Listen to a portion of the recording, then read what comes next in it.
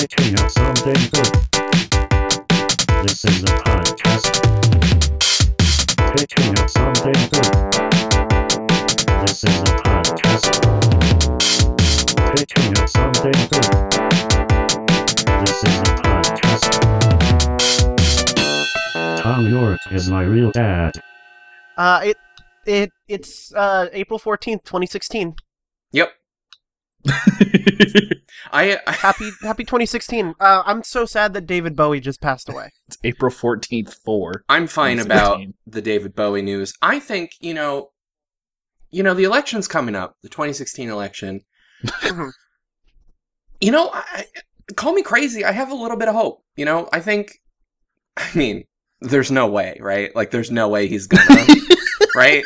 Like, I think Bernie's gonna take it. Yeah, obviously. Like there's no fucking way. The DNC like, everybody will let him. They wouldn't rig their own primary, so we don't have to worry about that. No, I don't think they would either. And 2016 is like, it's fine. I think this is the worst it'll get. Like, it's pretty rocky. Mm-hmm. But we're fine. I mean, we still got Muhammad Ali. We got him. We still got Gene Wilder. Love that guy. We still got Nancy Reagan, thank God. We got both Barbara and George H.W. Bush. Yeah. We got Harper Lee. I heard that she had a book coming out. Yeah, her first in a good while. She probably released that of her own volition and wasn't being taken advantage of from, various literary agents. So that's good. We got Arnold Palmer, the tea man. Yeah, he invented the good tea lemonade. I feel like, can I just say something about Arnold Palmer? The drink and not the man? Yeah. I'm not that impressed. I don't like it. I like it and I like to drink it, but okay, it's iced tea and lemonade. Yeah. That's fine. That's someone would have invented that. Like, if I had invented that, I don't think it would be called the Nikki Flowers. I think it was. But would you be able to resist? I mean, no. I would have to, right? Absolutely. Sean, you would call it the Sean Berry. Yeah. Yeah, but there's no berries in it, so it would confuse people. You'd have to change your name. Flowers. He could add berries. Are tea flowers? No. I think sometimes they could be, right? Oh. I hope Arnold Palmer doesn't die soon. Yeah. You know who I hope doesn't die soon? Who? I don't know, but today we're talking about A Moon-Shaped Pool by Radiohead. Welcome to Picking Up Some Good Unlimited Event Prestige podcast about Radiohead. I'm Mace. I play music as Echo Vessel. I'm Nikki Flowers. I play music as Nikki Flowers mostly. And we have a guest. Oh my god. For the first time ever. What the fuck? It's been us. Wait. Yes, it is the first time ever. My next time will be nearly 4 years from now. It's a little presumptuous, Sean, but sorry. I like your hope. I want to pencil myself in, please. Wait, 4 years? It's 2020. I thought we were still in 2016. No, we time warped. It's 2016. We time warped. You guys, you gotta catch up. The intro was 4 years ago. We've got Sean Berry on the show from Radish and also just being alive. Yeah.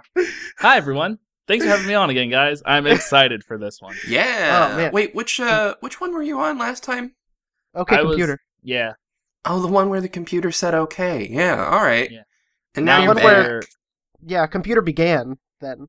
Now I'm here to talk about pools that are sometimes half circles, full circles, the rare crescent-shaped one. Waning gibbous.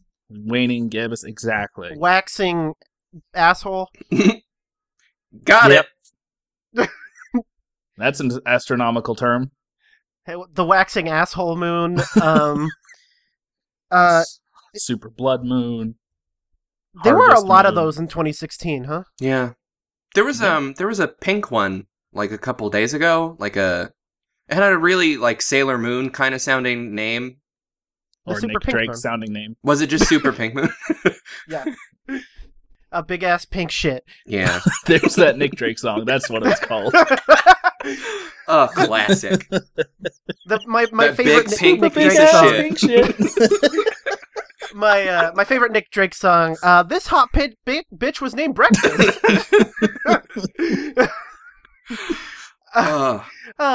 Folks, before we get into it, I've got some news. A small dispatch from the Radiohead world.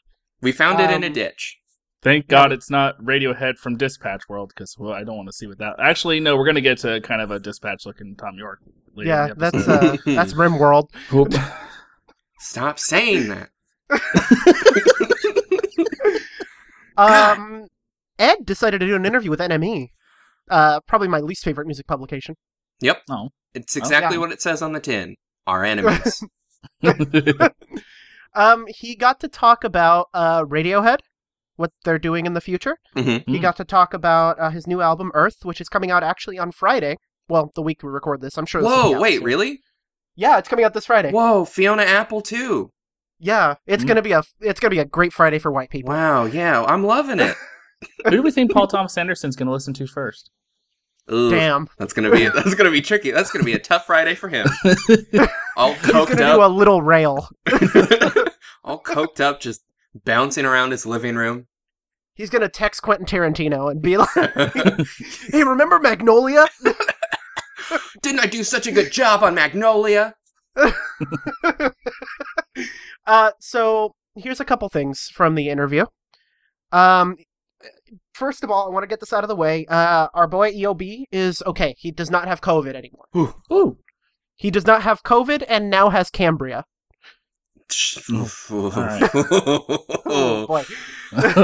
Oh, it took me a second. I was, honestly, there was a split second where I was like, Jesus, another disease? What the fuck? What is that? My pain signals in my brain are going like, something's wrong. I think you sprained your ankle, but it's trying to like search for pain corporeally. It's like, I'm not finding anything, but something hurts. I know there should be pain right now. There should be. This hurts, but I can't tell where. COVID and Cambria. Holy shit. Has anyone tweeted that yet? I think so, probably. Let me find out. Let's just tweet that on the official POSG Twitter anyway. Yeah, absolutely. And it's another kind of a means test that we do here on Picking Up Something Good, Yeah. where we find out who's really been listening to our episodes weekly, where we're just like, hey, tweet this bullshit. Yeah. And yeah, tag tweet, us. Yeah, tweet out COVID and Cambria. And then, of all of our, listeners who don't tweet it, we know that you're fake fans. Yeah. Anyway, otherwise, here's something that Ed O'Brien said. Somebody from NME asked him, have Radiohead been talking about future plans? And he says, we're an ongoing band and have online meetings. There was a Zoom call recently. I would love to be in that Zoom call, first of all. Wait, can't you like crash Zoom calls? Like, I would love to. we gotta find out how to get in there.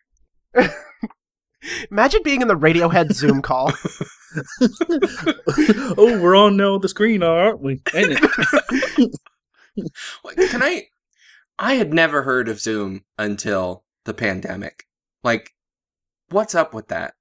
Somebody tweeted, they were like, oh, we had Skype for years and years and years, and then suddenly this pandemic hit, and they're like, let's try Zoom? Yeah, and it's like full of like, it's horrible privacy-wise, like, fucking, there's no end-to-end encryption.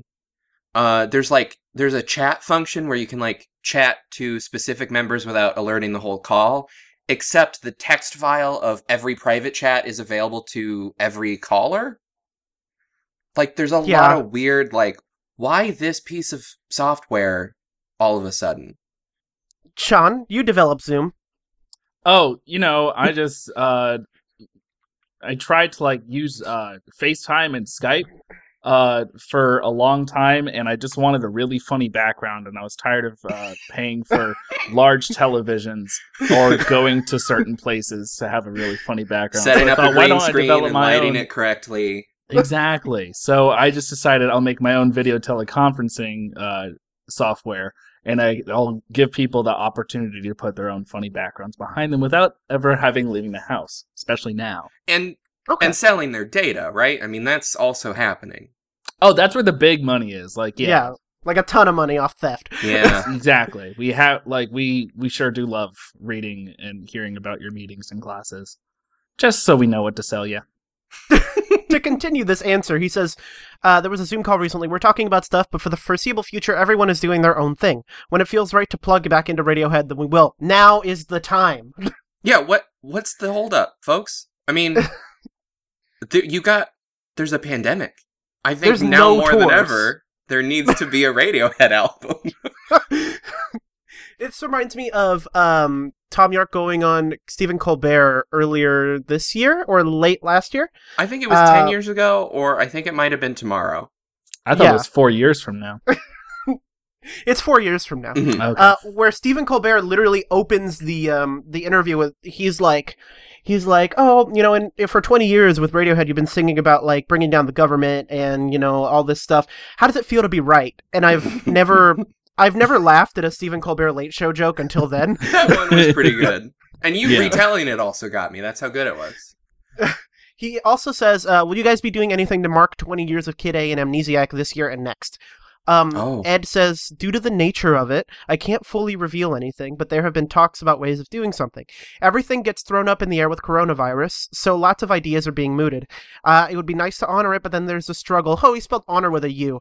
Fuck How off, can you get God. that excited about an We album get that it. came out 20 years ago? I can't. I'm thankful it was a moment and know that it means a lot to people, but it was a long time ago. I'm gonna choke out Ed O'Brien. Yeah, Ed, I mean, like, okay, I get the whole, like, oh, you know, as an artist, you can't keep looking back, you gotta look forward. You just said you're not looking forward to doing any Radiohead in the foreseeable future.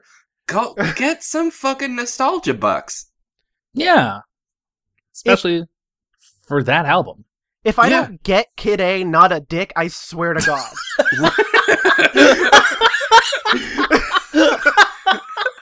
We need it. Oh no, that is what it is gonna be. Oh. Oh, Kid A, man. not a dick.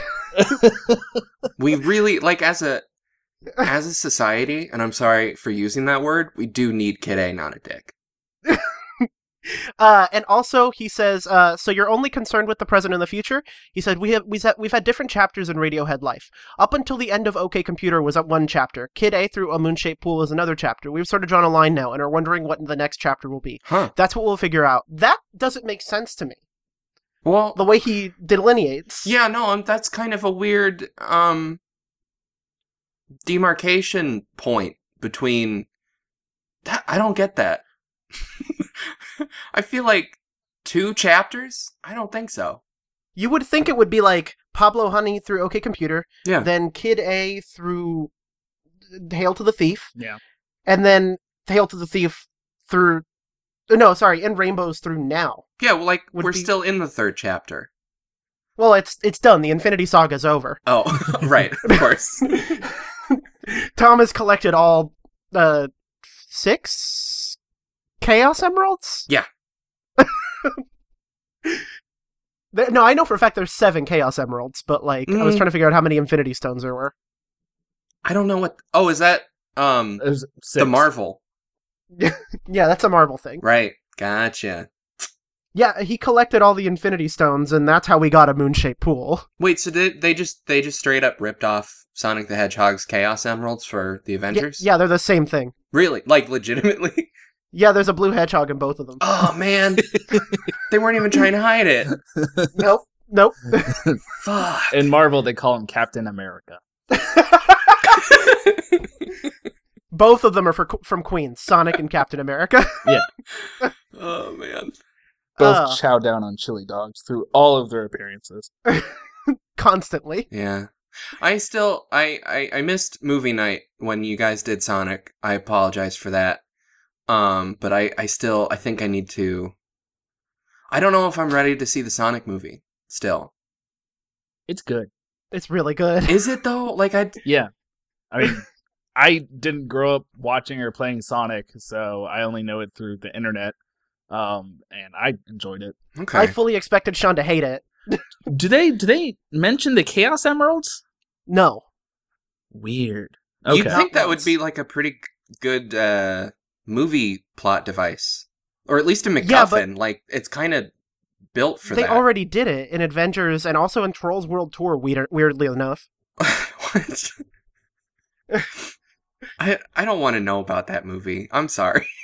The McElroys are in it. Great. Okay, that's all I need to know. I saw it. You saw Trolls World Tour? Yeah, it's good. No. No, I don't. Yes. No. Anyway, all this to ask you, what do you think the next phase of Radiohead is going to sound like? New metal. Didn't even need to think about it. 2 computers this time. Oh, shit. Oh, man. Who do you think is on the other computer? The first computer. Whoa! Computer fractals. I love it. Like Tom's playing one computer, and then another computer is playing the other computer. I mean, computers can do that now. Yeah. I use a fake Mac OS 9 computer on my real Mac OS 10. I guess they just call it Mac OS now. Yeah. But I use a fake computer within my computer constantly to make HyperCard programs. So you could just do that with computers now. That's fine. That's allowed. I think that it's gonna be they're gonna do something weird again. Like what kind of weird though? I genuinely can't imagine what Radiohead will sound like next because it's always kind of different. Yeah, especially with like between King of Limbs and this album. Really different. I love to see how they grow. But it's this one's very lush. It's very pretty. Yeah, do you want to talk about a moon-shaped pool? Yeah, let's do that. All right. You want to burn that fucking witch? Yeah. Yeah. Fuck her. Well, actually, before we do that, I want to talk about how they announced this album. He's Sean always was doing there. this. He's always like, "Oh, before we talk about the album, let's talk about the album." We're talking about the album. God. So, Sean was there. It was a hell of a week. Oh God, what was it, like the last week of April in 2016? Oh. Yeah, what a fucking time. Donald Trump wasn't president yet. No. And whoa, spoilers! Come on. So I haven't caught up on all the news yet.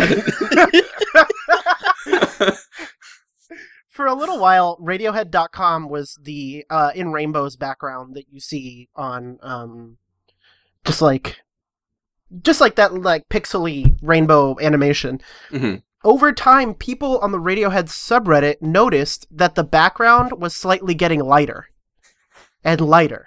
Oh, like and lighter. Ooh, spooky. Over the course of a day, the website went completely blank. The website went completely blank. Everybody in Radiohead deleted all their tweets. All of them? Yeah, every single one. Oh, to cover up all the problematic shit they've said. Yeah, it was a way to uncancel themselves. Wait, didn't, oh my god, I forgot his name, and he has the stupidest name. Oh my god, Rivers Cuomo. Didn't he just delete all his tweets? I hope it's because he's dead. I hope that's a good thing. That was fingers probably goddamn crossed. Ordered by the court. Yeah. Anyway, let's not talk about Weezer right now. Anyway, the website went completely white. Everything got deleted. All their social media posts got deleted. And I think it was like that for a couple days. Mm-hmm. Until one day, they sent out a pamphlet to people who had bought things from Waste, their online store. Yep. This is a little pamphlet that has like it's gray. It's a gray rectangle, has like a little piece of art on it. Mm-hmm. So like a pamphlet? No, it's just a page. Oh. So not a pamphlet. A postcard? It's a postcard. Okay, so let's call it a postcard. It says, sing the song of sixpence that goes, burn the witch, we know where you live. And burn the witch is in giant letters. With a little Radiohead bear kind of embossed into it. That was just mailed to people, and a lot of people online got mad because they were like, why are you sending this? This is so creepy to just be like, we know where you live. Why would you... Of course they know where you live. You gave them your address to buy a t-shirt or whatever. Like, that's not... You gave them your address and $40. Yeah. For half a t-shirt? Like 45 if you're buying from the US. right. Also, why would you get mad at that? That would be if They Might Be Giant sent me a postcard with like, "We're gonna fucking kill you," I would welcome it. I would. Do you have a preference of which one kills you? I feel like John. I feel like it'd have to be John. Yeah. Like, I mean, don't get me wrong. I love John, but it's just there's no contest. It had to be John. Oh, it's between John and John. Yeah, I would pick John too. So we are get ready for a lot of those jokes when we start doing They Might Be Giants albums, because I'm an idiot and I love it. Anyway. But people started getting these, and there was no song called Burn the Witch at the time until suddenly there was. One day, I think the Radiohead Instagram account posted that first shot in the Burn the Witch music video with the bird. Yeah. Yep. And everybody lost their goddamn shit. I was so excited. Oh, I remember seeing that bird on Twitter, like that day. Just everyone was like, "Oh fuck!" And I didn't like at first. I didn't get the context. I was like, "Yeah, it's a pretty cool like play." I don't know what that is. Out of context, it's so fucking funny. Right. It was the fucking the train going through the movie screen phenomenon again, but it was everyone on Twitter discovering claymation. Oh, like, oh shit! That bird. How is it moving like that? This whole thing moved on its own. It's made of like wires and shit. What's good? What? Is Radiohead making holiday specials now? Oh my god, it's Rankin Bass Radiohead Christmas. 2016 had a lot of those moments where Radiohead posted the bird, and I think a couple weeks later, Frank Ocean was like, "I'm building a staircase." Oh, fuck, I forgot all about that. Did he finish it? He finished. Good for him. Has he finished an album, though? Frank? Oh, okay. I don't know. I don't follow music. Anyway, and then a couple days later, well, maybe I think the next day, they put out the video for Burn the Witch. And let's talk about Burn the Witch. Yeah, let's do it. Nikki, what do you think? Let's just say I like this song, okay? Let's just say that I like Burn the Witch. Yeah, no, I like it. Okay. Starts out like, this is really good opener. This is definitely one of those openers that's like, all right, fuckers, we're doing something different. Get used to it. And it does a really good job at it, while also being like, man, those fucking strings, though. Yeah, Johnny probably like...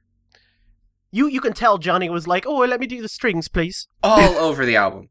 Like, all over the album. It's all Johnny, right? Like, I kind of just assumed that. Yeah. It's actually, they kicked Johnny out of the band for this one. It's just Tom. Oh, no. It's a solo album. That's awful. This is going to happen multiple times throughout the record. Mm-hmm. This song dates back to Hail to the Thief. Oh, God. Oh, shit. Yeah, they're at it again. In Radiohead.com of the era that you can still visit on the Radiohead Public Library, which is, by the way, you've got time to go through this now. Oh yeah, no, I was just going through it today because you assigned me homework for the podcast, so thanks for that. But I actually I peeked around at it when it came out. I don't know, like a million years ago or yesterday or whatever. But I finally was like going through it today, and it is comprehensive as shit. Yeah. It was. Yeah. This actually appears on a page with like a bunch of little like radio buttons with lyrics on them, and one of them just says, three of them say "Burn the Witch," and then over time it just became like a mythical thing, and it finally came out in 2016. Sean, what do you think? I love this song. I remember being fucking excited. It was the only thing I listened to for days. The video was delightful. I love that video. It's real creepy, and it's essentially, I guess, like the closest thing is it's not the Hollow Man. It's the Wicker Man. The Wicker Man. Thank you. The Wicker Man is hollow, though, so you're not totally wrong. My brain went from not Midsommar, because that's this thing. And then this is where Ari Aster got the idea for Midsommar. I was literally just about to say that, because I was thinking that when I was watching it. The song itself, though, I love the strings. I mean, after listening to, I think by this point, the master had come out. There Will Be Blood come out, like we had like kind of like grown used to like Johnny's style and like hearing like the staccato strings and like very like, oh, it was just so pretty. And I'm gonna say about that about every song. I'm sorry. My adjective I keep using is beautiful in my notes, but basically. It's got that like underlying saw, that like bass that comes in that's really nice. Yeah. Just like when that hits, it's just like, oh, like we know what we're getting into, or you kind of think you do. And also my favorite version of Tom York is back, and that's Threatening Tom. Oh, he's Threatening back. Tom, he's back. Yeah. We Suck Young Blood, You and Whose Army, fucking Y'all hear something? Exit music for a film. Did he say We Suck Young Blood? Did he? I could come on and hash that beef if you guys want to, but oh boy. Oh, we're getting into a certain territory here, aren't we? I was so excited for that episode. I was like, they're going to talk about my favorite track off this album, We Suck Young Blood, and you guys got to it, and you fucking trashed it, and I'm so mad at the both of you. Yeah, well, we're not perfect, and neither is that song. Fuck we just you, I'm spent flipping off my microphone now. We just spent 2 episodes trash-talking Phil Selway, so... Yeah, well, we were a little bit nicer in the last episode. Yeah. We gave him the benefit of the doubt. We felt bad about the first time. I can tell that they finally told Phil Selway to fuck off, though, because this is kind of a drum machine sounding thing. Yeah. Yeah, there's a good bit of that on this album. But yeah, Burn the Witch, it's a great opener. I'm not sure, we can come back to this once we're through the rest of the album, but I'm not sure if it's the right opener for this album. Oh. But interesting. I don't know. But it is an exciting opener.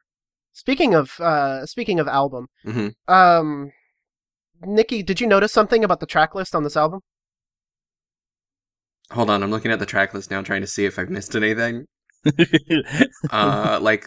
the first letters of each song spell something? They spell out Phil's B, D, D, D, F, G, I, T, P, T, T. I don't think that's a word. They're all alphabetical. Oh. Yeah. I literally just list. Are you sure about that? Yeah. Oh, yes. Because I was like, the numbers? I don't think so, but numbers. Okay, yeah. Numbers, comma, the. I'm stupid. That's cool. When the track list of this album first leaked, maybe half an hour before the album came out, it's pretty kind of close with that leak. That. Yeah. We didn't know the track list of King of Limbs until it came out. So when this leaked, everybody was like, is that a mistake? It's all alphabetical. I think they fucked it up. No. No, they just wanted to do that. It's very weird. Yeah, huh. So that's why I get kind of skeptical about putting Burn the Witch at the top, because I'm like, well, if you restructure the album, could you put something better up here? But I think the only way you could restructure the album is reverse alphabetical order. No, you cannot. You could not possibly, in any world, start with the final song on this album. You can't lead with True Love Waits. No way in goddamn hell can you start with that song. No, holy shit. I'm kidding. We'll get to it. I mean, I think we're just daydreaming now, though. Let's talk about daydreaming. My favorite I was about to say Paul F. Tompkins. My favorite Paul Thomas Anderson movie. Very different artists. Yes. It made me very sad. Yeah, this is Piano Ballad at track 2. Bold choice, folks. Nikki, I was afraid you'd hate this. No, I don't hate it. No, I think the sequencing of the album isn't perfect. Mm-hmm. I don't think it's awful. I don't think it ruins the album, but I don't know that I would put this at track 2. That's what I'm saying. I just don't know about that. I think Burn the Witch is a fine enough opener. I don't think this is a great track 2. It's a great track though. I like it. Yeah. This is about Rachel. Oh, is it? Yeah. Rachel passed away in, I believe, 2015, was it, Sean? I thought I read that they broke up in 2015 and she passed away in 2016. Yeah. Oof. Of cancer, I believe. Yeah. And after 23 years. 23 years, and it's basically, I think this is Tom just working through it. So he's done being divorced Tom, and now he's grieving Tom, which is a totally different Tom. And way sadder. Not funny. It's not funny when he's mourning. It's super funny when he's being divorced and like just acting all divorced. And I love him when he's divorced. I don't love him when he's sad. Don't worry. We all thought it was super funny when he was super divorced. Okay, good. Like in real time. Okay, like I said in the episode, I think divorced middle-aged men are the funniest people on the planet. They make the most baffling decisions about their life. It's just a beautiful... Like hang out with Flying Lotus? Yeah, oh, it's just beautiful. It's beautiful. It's like a train wreck that you just want to... Oh, man. Anyway, I gotta stop waxing poetic about divorce. Tom York looks like the saddest man in the world in this video. Oh my god, yeah, the video. But, to be honest though, the drip... Have you seen the clothes he's got on? Incredible. Love that fit. Dude can dress. He's like, dripping all over the place. I don't know how to use that word. Like, I was watching it this morning, and I was just like, I'm so sad for you, but goddamn, my man. Yeah. I think, before I give my full review of the song, I do want to talk about that video a little bit more. I think it's amazing how little he fits in literally every single location in this video. It is incredible to watch Tom York just in public spaces. He just does not belong literally anywhere except maybe the empty parking garage. Yeah. But even or still, the ice. Right. Yeah, but like even still, it's kind of like there should be cars here. He doesn't drive. What's going on? This is how he gets from place to place because he doesn't have a car.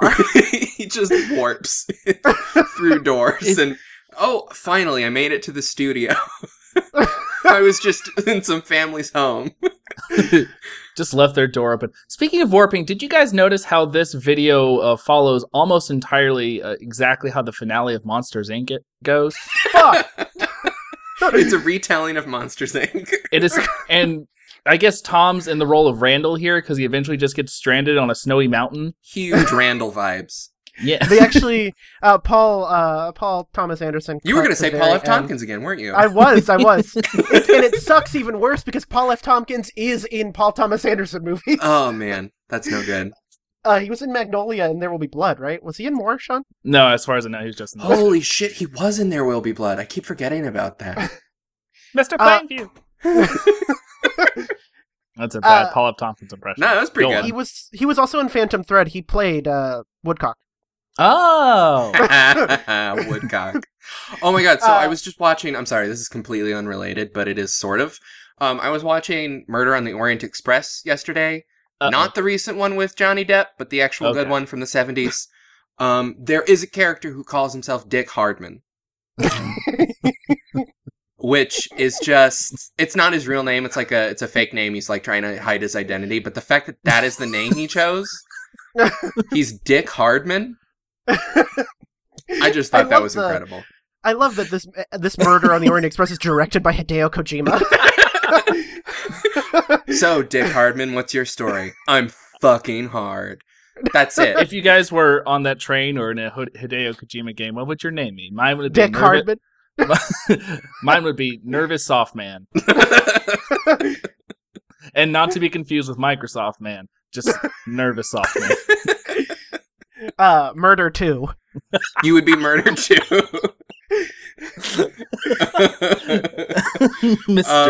Mine would be Death Victim Person, right? Because there's no way I'm going to survive a Hideo Kojima game. This is the saddest song I've ever heard in my life.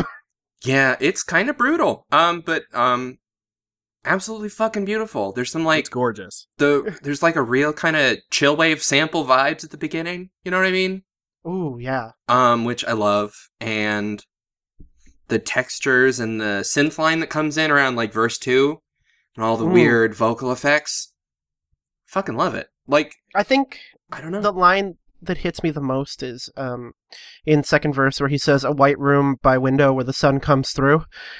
He just says it in the most dejected delivery, and I think that's the point where I start crying. I have like a point in time during this album when I start crying, a specific timestamp, and we'll get to the second one. Ooh, okay. Yeah. this is Macy. You saw them on this tour, right? No, I did not. Oh, dang. Okay, they opened with Daydreaming. Fuck. And it rules. It is none of like they don't have any of the lighting set up. They just have like bright white lights on them. And I think they like everyone like picks up their phones and like lights the stage more. In fact, that might just be how the stage is lit. It's just by people's phones. Ooh. It's beautiful. I'll send you guys. I'll drop a picture in the Discord of like when I turned around and showed like took a picture of all the phones. It was amazing. Was that on purpose, the lighting the state, or is that just kind of happened?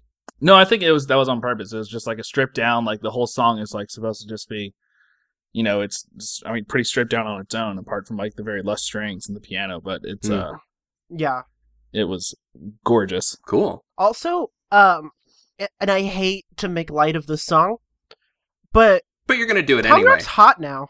Yeah. Well, he was before.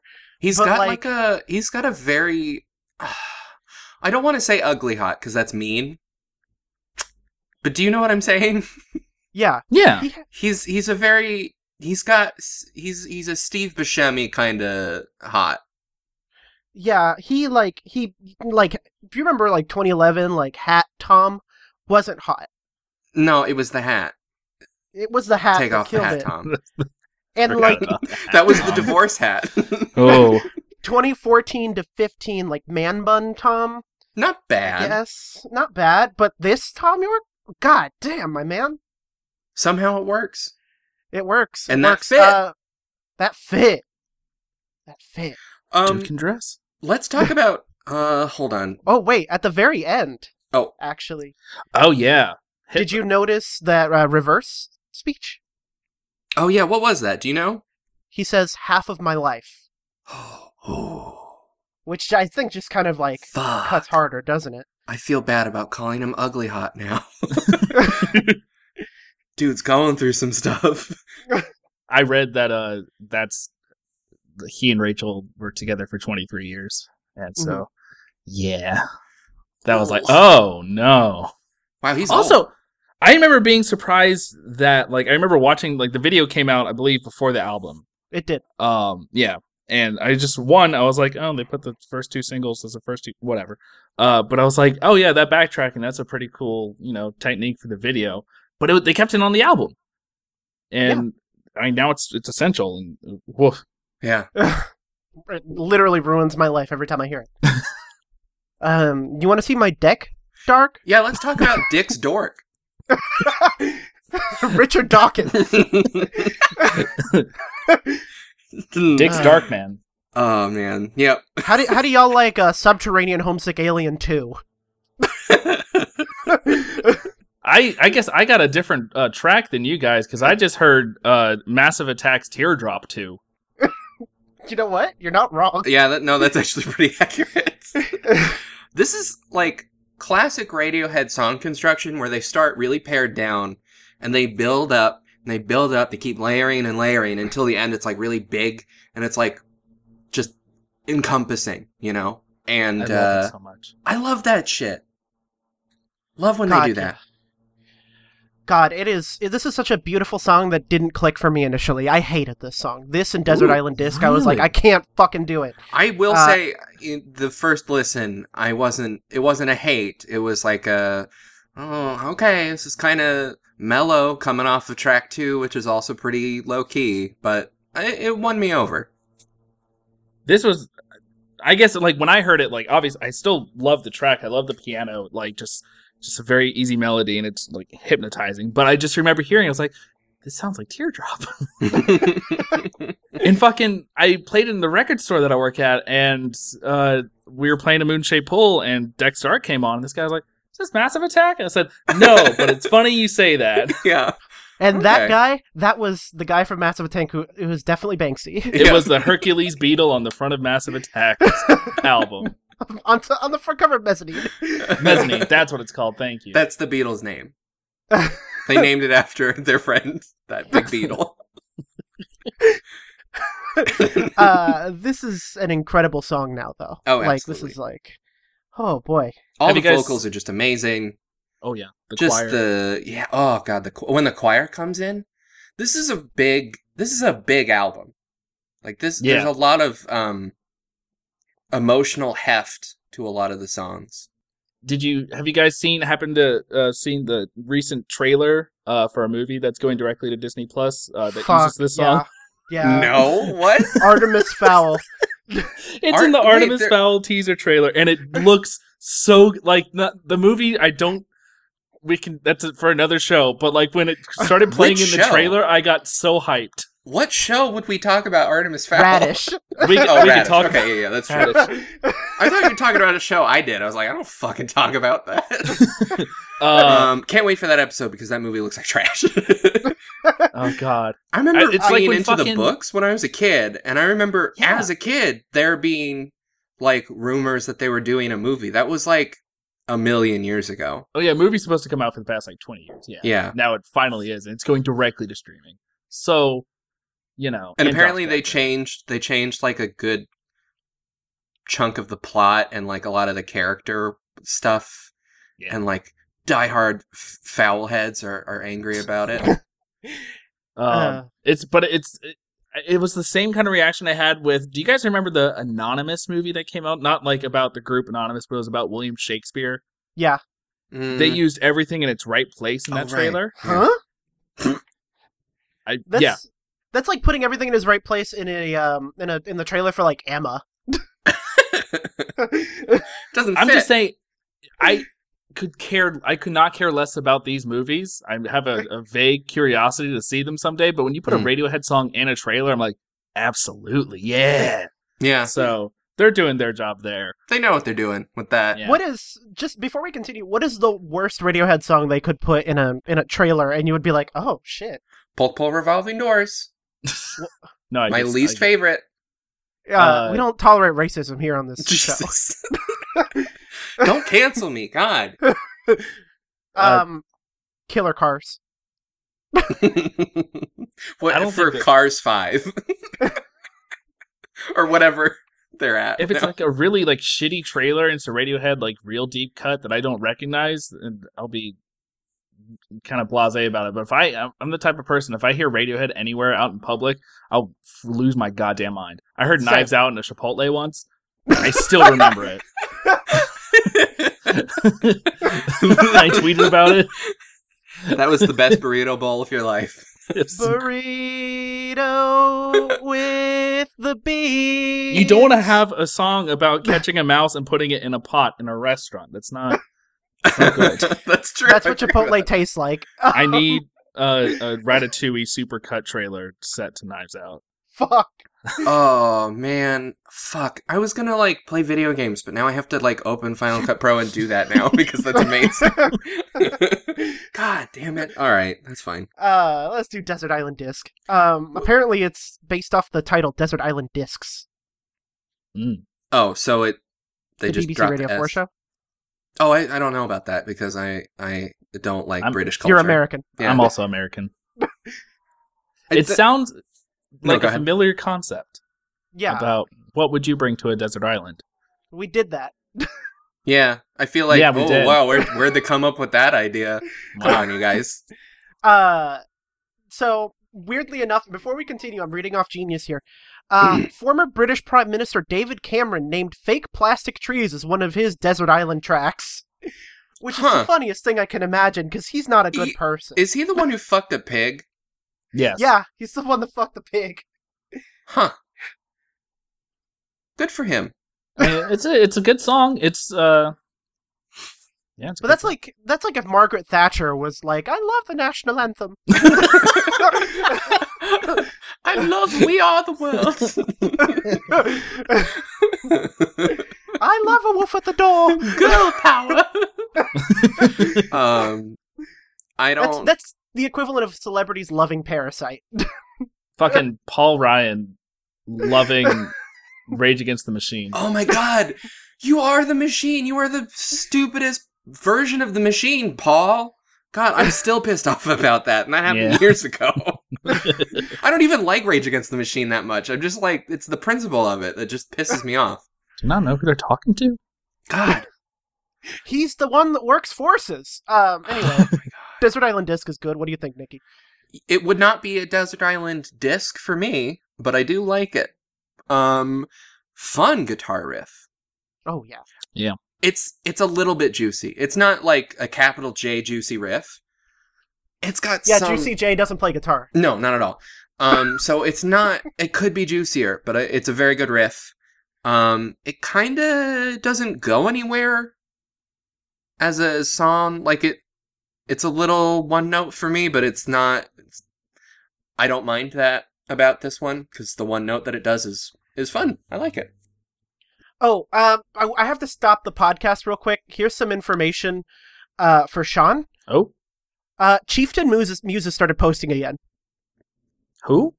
Chieftain Muse, basically one of the Radiohead guys who only posts when they're working on a record.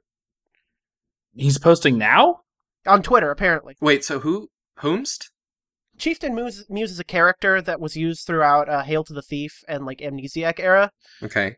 And he's supposed to be like a weird guy. He's on he's on the biggest lying mouth of all time that you can get on you can watch on the library. Basically that whoever's running the Twitter account is linked to Radiohead, and he only posts during like album eras. Oh. I just looked him up. It's Muse spelled MEWS, not MUSE, which really confused me. Wait, I was like, oh yeah. Chieftain Muse? Is this what you call Matt Bellamy? Is Chief of Muse? What? Yes. Ooh.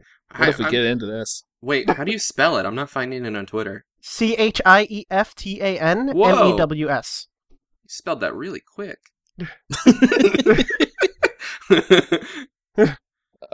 So now I just requested to follow them. That's cool. Yeah. So something's happening. Anyway, We'll Sean, see. what do you think of Desert Island Disc? I will say there are a couple of tracks in this album. We'll get to them, but we're on this one now, where they start with an acoustic guitar, just the acoustic guitar, and I go, not sure about this one. That's literally my reaction to any track that's ever been recorded that starts with an acoustic guitar. Just this is weird for me, but it eventually I like the soundscape background that is present on this song, along with I think every other song is just like kind of something going on in the back to have some texture. It's really nice. Tom keeps saying that I do, but I do not know if I know what he means. Is this the one that says, is this different types of love are possible? Yeah. What He's talking about being gay. Tom York said gay rights.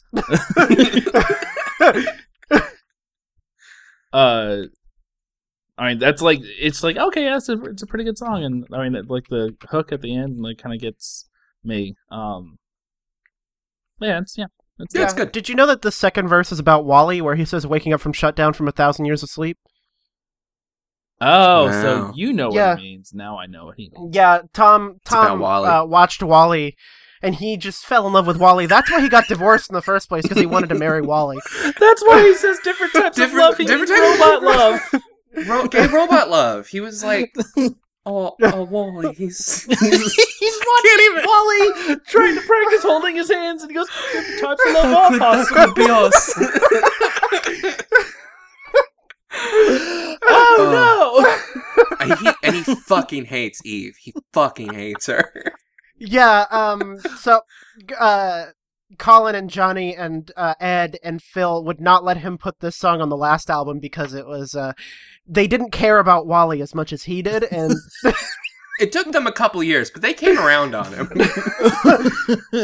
After the 70th straight day of Tom inviting everybody over and being like, let's watch Wally,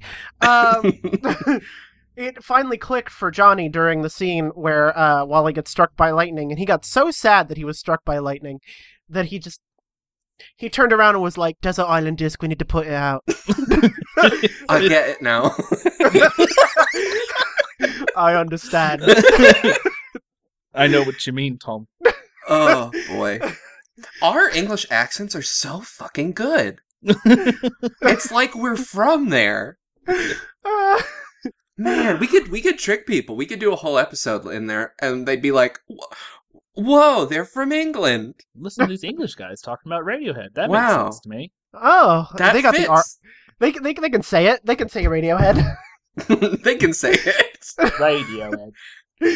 Radiohead. We're Americans, so we have to say the R word when we're referring to the Radiohead. We don't have Radiohead privileges. Only British people can talk about them. This is going to need to get cut out of the episode. I don't know if I want to get canceled over this. No, I'm editing. I'm leaving it in. Just about the R word. Oh no! Fuck off! I'm the one editing this one. We're getting canceled. Oh God! Oh my God! We need to bring that to a full stop, folks. Yeah, full stop. Yeah, sorry about that. We're done. So Full Stop is one of those songs that has existed for a couple of years. Yeah, well, it took them now, especially, and it's like it took them a bunch of years to put out this album, and they still misspelled it. Come on, guys. I think that's how they spell it in Britain. Oh, right. In the like, language legitimately. No, that's not true. I think I heard Full Stop live when I went to go see Radiohead the first and only time I did. Yeah. I heard Identikit and Cut a Hole, which nobody's heard Cut a Hole yet. But we'll get to Identikit. Anyway, Cut a Hole? Have we? Cut a Hole is another song that hasn't come out yet. Oh, okay. I saw Radiohead in 2012 just for like a figure of how long it's taken. Oh shit. Full Stop. Nikki? What do you think? Pretty solid. One of those tracks they do that's like pretty not ambient, but what's the word I'm looking for? Like hypnotic. You know what I mean? Mm. There's like a genre of Radiohead song. This is krautrock. Yeah. That's the genre. They invented it. I like it. I think it's a little repetitive for my taste. It's very duk duk duk duk. Yeah. Get a little Ringo in there, spice it up a little bit. It's true that Phil is the Ringo of Radiohead. And it's not just because he plays drums. Like, he just is Ringo. He sounds like this. I mean, it's an added bonus that he also plays drums. Sean, what do you think? I love this song. It gets me back from like the Desert Island Disc kind of sleepy time, and it brings up like it's got that I wrote down it's got like a Hail to the Thief style attack. Ooh. Where it's kind of like Tom being threatening again, and I love it, but it just kind of crescendos and like it's like jammy, and then like finally I love the way the song builds. Also I listening to the bass line again earlier today, I was like, this is like a little bit National Anthem Part 2. A little bit. Like it just actually, like the way that the bass line is pretty fucking solid. That like the bass line's like real good and like as a bass line should do, maintains as a foundation of the song, but how everything builds off of it is just very good and satisfying. I didn't realize that the outro had lyrics until researching it today. It's kind of the same words. There's like 7 words in this song. Yeah. That's what I mean by it's kind of repetitive, but I also feel like this is one of those songs that the small amount of listens I do for the podcast don't really do it justice. There's like a bunch of songs from previous episodes that I didn't quite get that I've listened to a little bit more now, like on my own time, that I'm like, oh, okay. Good to see you feel that way about Poke Pole Revolving Doors. Fuck off. Fuck and off. Someday, we suck young blood. Okay, you know what? I will say this. I will be completely honest if the day comes that Polk Pole Revolving Doors doesn't make me want to slam my own head into a revolving door. Or a barn door, or a door on the rudder of a big ship. Literally any door that he names, I would like to slam my head into it while listening to him describe that there are many types of doors. I hate that song. But there are trapdoors you can't come back from. Good. That was essentially the point of the Daydreaming music video. Yeah, that's true. It's basically, yeah. It's a cinematic Polk Pole Revolving Doors tale, yeah. So many types of doors are possible. Paul Thomas Anderson did a line, and he was like, he called up his friend Tom York and was like, "Hey, it's me, Paul Thomas Anderson." And Tom York was like, "Hello?" Calm down. And Paul Thomas Anderson was like, "I just got finished hanging out with Quentin Tarantino. I need to talk to you about this fucking door idea." And Tom York doesn't know what the door idea is about, like what he means by door. If you watch the behind the scenes for the music video, it's a lot of teaching Tom to use doors. But then they had to show him the end of Monsters Inc. and he understood. And that's what started his love of like Pixar. Wall-E. Oh, you're telling me in Wall-E they just can't even do it to make the joke. The doors open automatically in Wall-E, so he couldn't understand. He just assumed that's what all doors did. So the first line in this song where he says, "You really messed up everything," makes me feel like I personally did. I feel like everything. we gotta like send him a letter, just like, I'm sorry, man. That was all on me. I scratched your Wall-E disc. I'm sorry. It feels like it's personally like he's mad at me. Yeah, like, I scratched up your Wall-E DVD and I couldn't find it in the stores, so I replaced it with Up, and you don't like that one. It makes you too sad. I'm sorry. I'll get you Wall-E on Blu-ray. I scratched your Wall-E Blu-ray. I scratched your digital copy, and then I went out to the Best Buy, and it was all COVID, so I couldn't find anything. And you're like, how did you even scratch the digital copy of Wall-E? Tom, I don't know. You sing about that, Tom. You really messed up this time. I really did. We did. And I'm sorry. Will you take me back? Take me back again to when Wall-E worked? Take all me back the good to times. Best Buy to buy me more Wall-E. Oh, man. I want to talk about Glass Eyes. Tom York seeing a door for the first time. He goes, "Oh, it's like the thing where Wall-E keeps the platinum, isn't it?"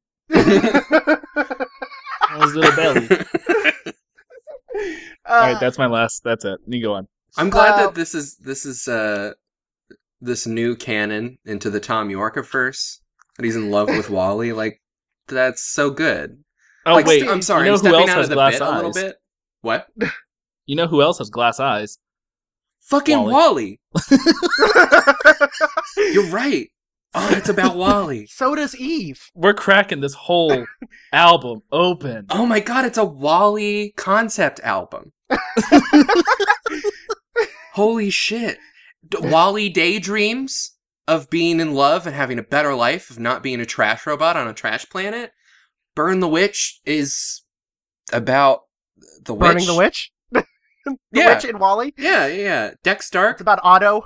Yeah. Oh, it's about fucking Otto. Desert I Island guess Disc. like all the people on the spaceship, they were kind of hovering pretty low and they got nervous, so they were like low flying panic attacks in themselves, you know? Oh my god, exactly. It all And they're makes talking about the sense. decks of the Axiom that are dark at night. Oh god, yeah. Wow. Oh, man. I think the first two lines of Glass Eyes are so fucking funny. Where he just goes, "Hey, it's me. I just got off the train." It's so nice. It's like he's like leaving you a little voicemail. Yeah. It's good. Man. You always leave a note. I've always said that. It's, who is he calling? Like, is somebody gonna come pick him up? Has he been there since 2016? Oh my god. We gotta pick him up. Shit. I knew we were forgetting something. The election happened and I just got busy. Shit. Glass Eyes is very good. Glass Eyes is my favorite song on this Fucking album. absolutely beautiful. Like, just, oh man, so beautiful. I want to puke. And it's very, really cinematic. Like, that's another theme. It helps with Johnny's strings, but like, cinematic in the sense that it's just enormous, you know? Yeah. Mhm. The way I that the don't know. strings build is just beautiful. Yeah, God. I wrote this caption on Instagram June 8th, 2019, after listening to Glass Eyes. TFW, Tom York calls you 100% unprompted to tell you he just got off the train. You don't even know how he got this number, as he's a multimillionaire and you work in data entry on another country entirely. But he seems really super adamant on letting you know specifically. He won't say if you're supposed to meeting or something, or if it's some kind of viral marketing for a new Radiohead album, as he hangs up pretty immediately after letting you know. So you just kind of sit with it for a couple minutes, unsure what to do, eventually deciding not to let anybody else know this happened. It's not like you could have left work to come get him anyway. Managers are super strict about that. What day? Holy shit. Wow. It's like a microfiction. Damn. So I'm finding what? that picture, right? I'm finding that post. I mean, that sums it up. That's Glass Eyes. Yeah.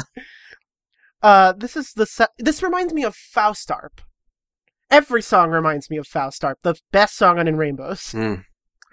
Oh, I can see that. Yeah.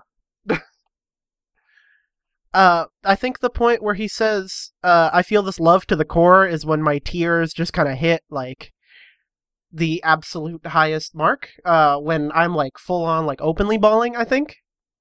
Yeah, I mean, this would be the one where if I had feelings and could cry, this would get me. But I don't, so I can't.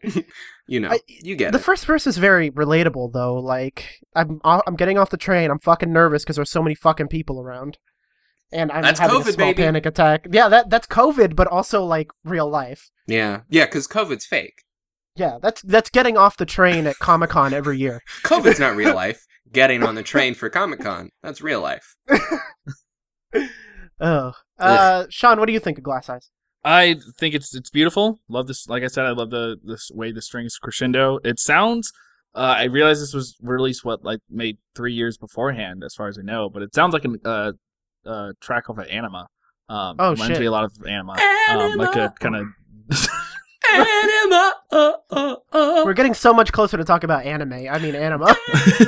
I'm just gonna let Nikki think that is what the Tom York solo album Anima is.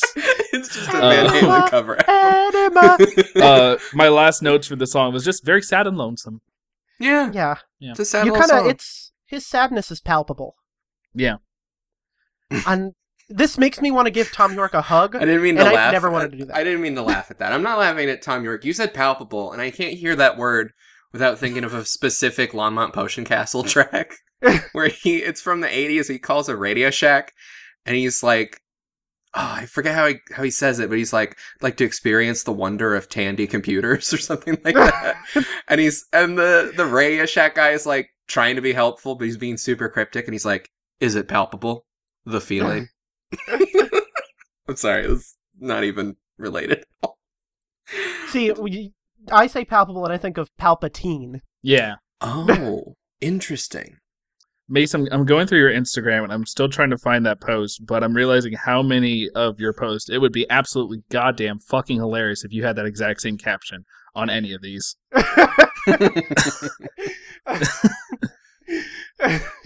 Let's move on to Identikit. Oh shit! Oh, I have some news about Identikit. We almost averted disaster with Identikit. Oh, did it almost get COVID?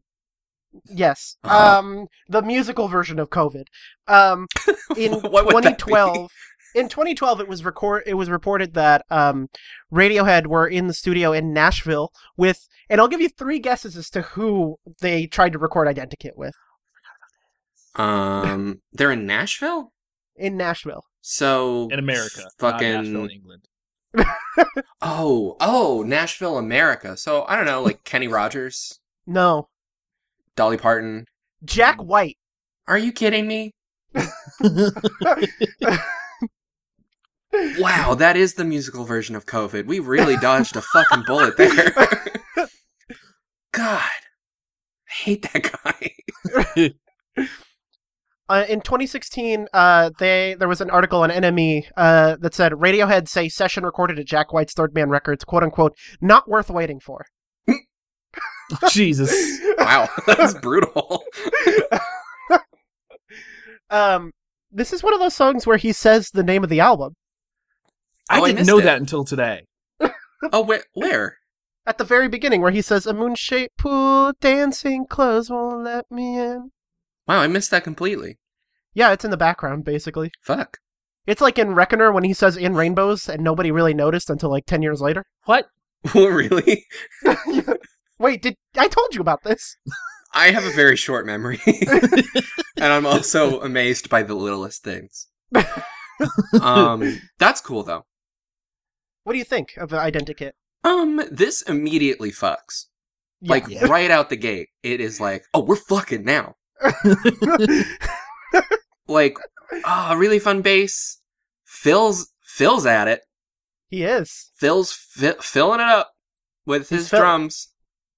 Oh. Fill the room. He's good. And, oh man, like, just such a fucking groove on this one. Oh, yeah.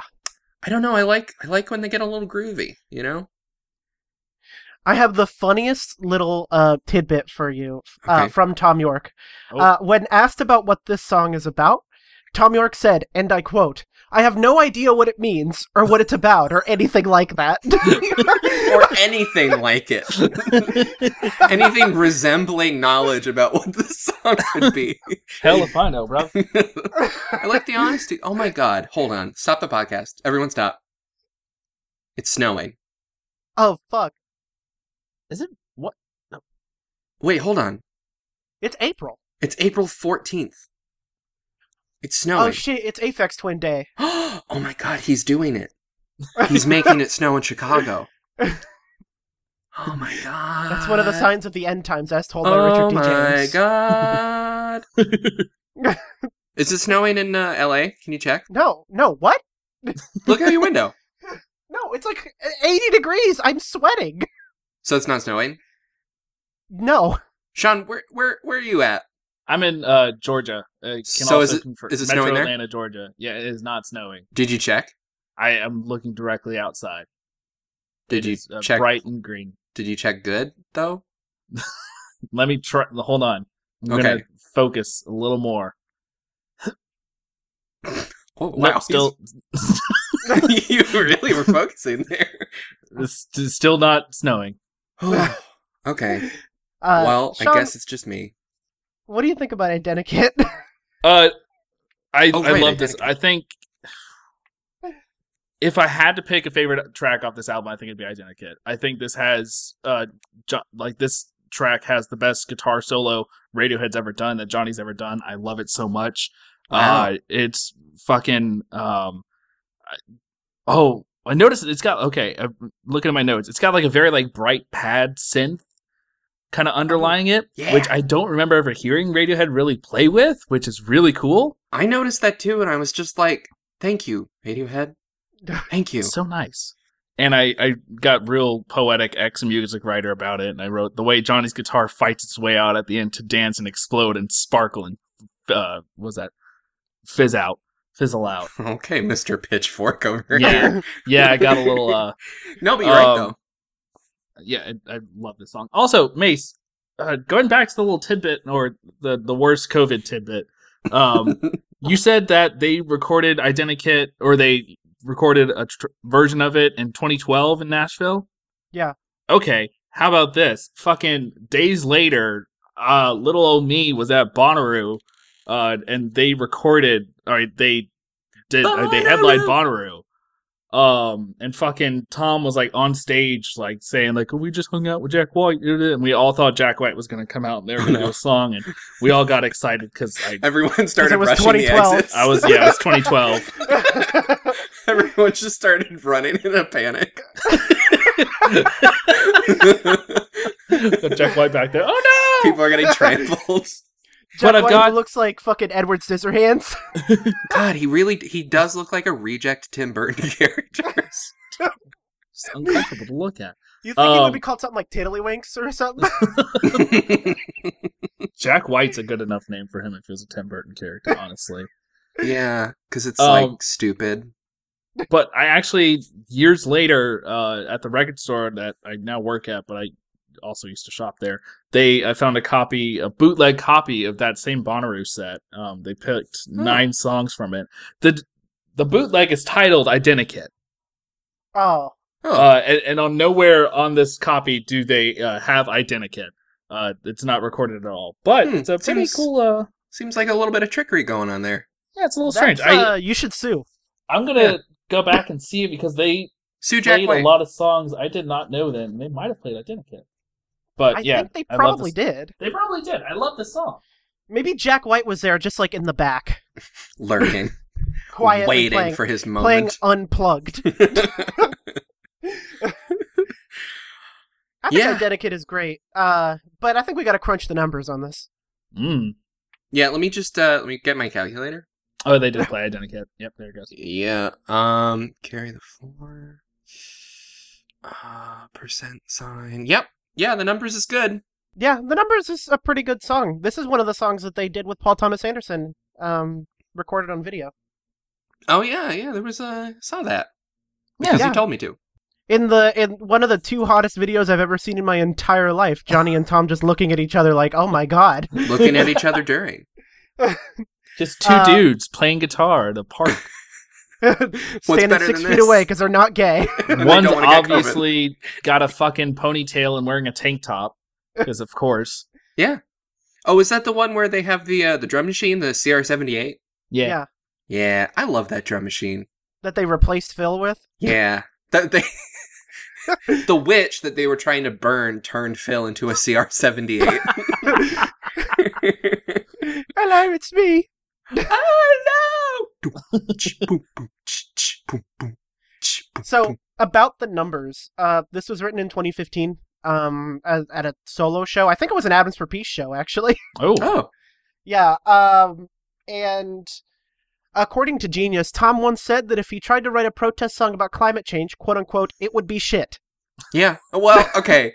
Thank fucking God for his self-awareness. Because... Wait a second.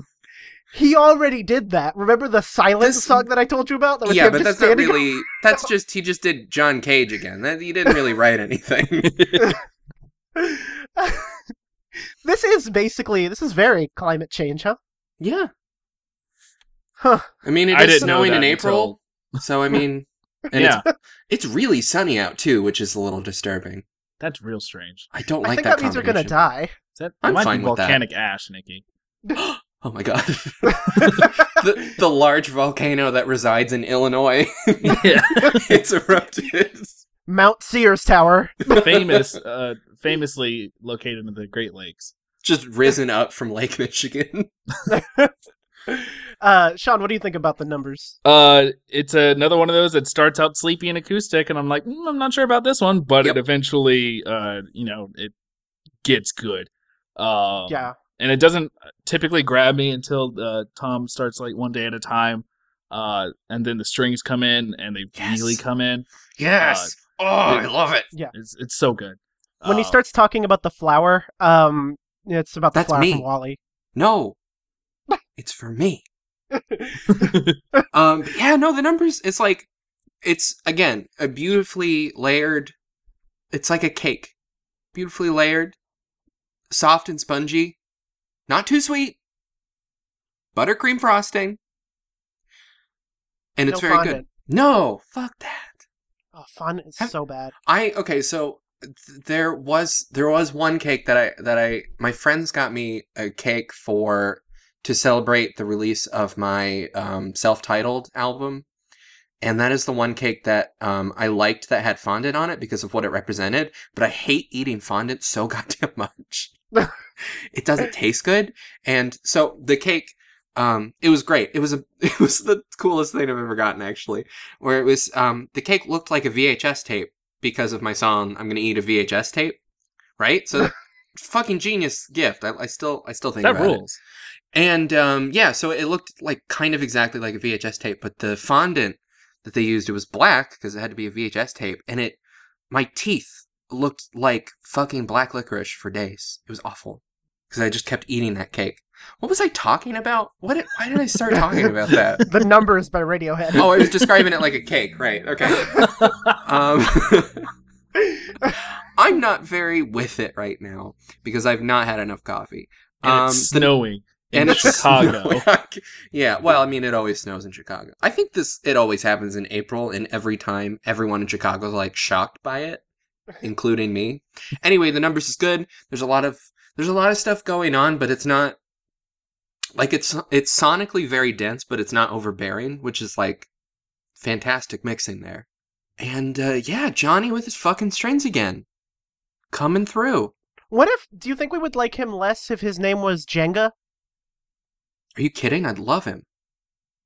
Right now, Okay. I'm merely tolerating him. If his name was Jenga Greenwood, Jenga Greenwood? Are you kidding me? If Colin had named him Jenga instead of Johnny.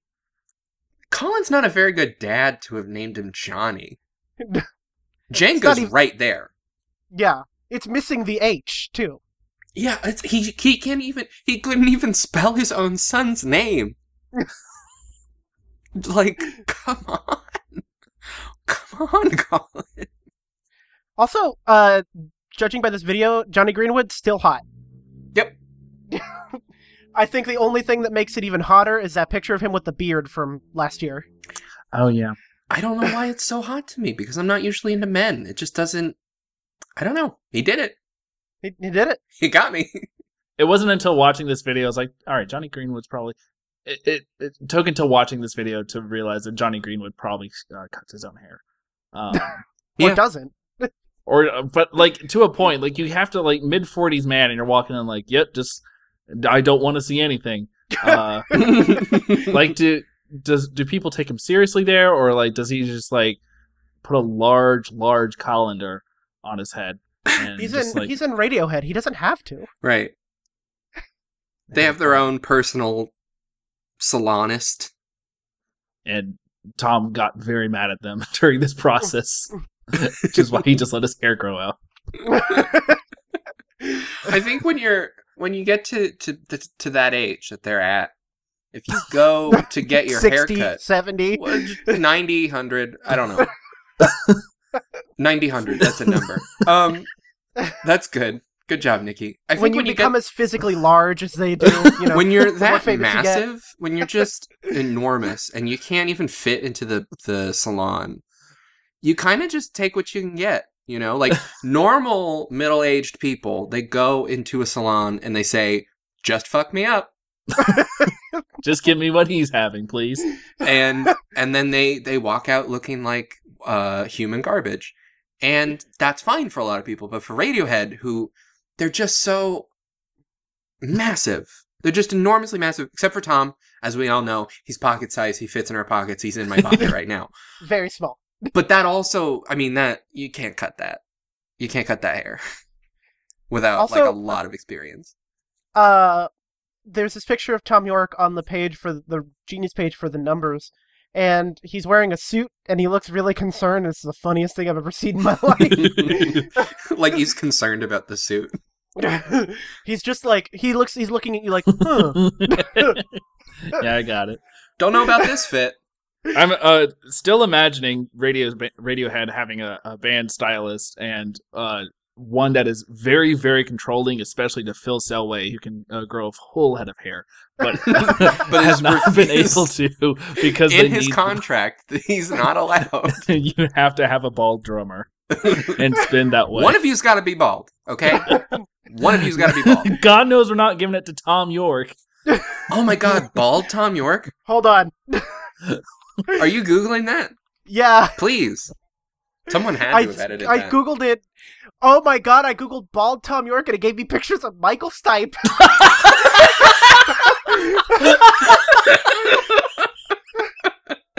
You know what? Yeah. Yep. Hold on. I'm tweeting that. Hold on. Let me grab a picture of Michael Stipe real quick. Just I'm gonna piss me. Do you think someone's like... I got a picture of Moby too when I googled Bob Tom York. They're trying to think about like who's REM fronted by? They're kind of he's like that he's like a bald Tom York. What's his name? And so they Google him. And that's just so like Google's like you meant Michael Stipe. Oh yeah, got it. That's fucking amazing. Oh, holy shit. Huh. This is interesting. So I'm trying to find a picture of Michael Stipe on Google. And I typed in Michael. And it turns out, in my search history, don't remember searching this, I have Michael Jordan Hitler mustache. Oh, wow. Okay, yeah. There it is. Google's really coming through for us today. I'm surprised a Chicago-based IP let you search that.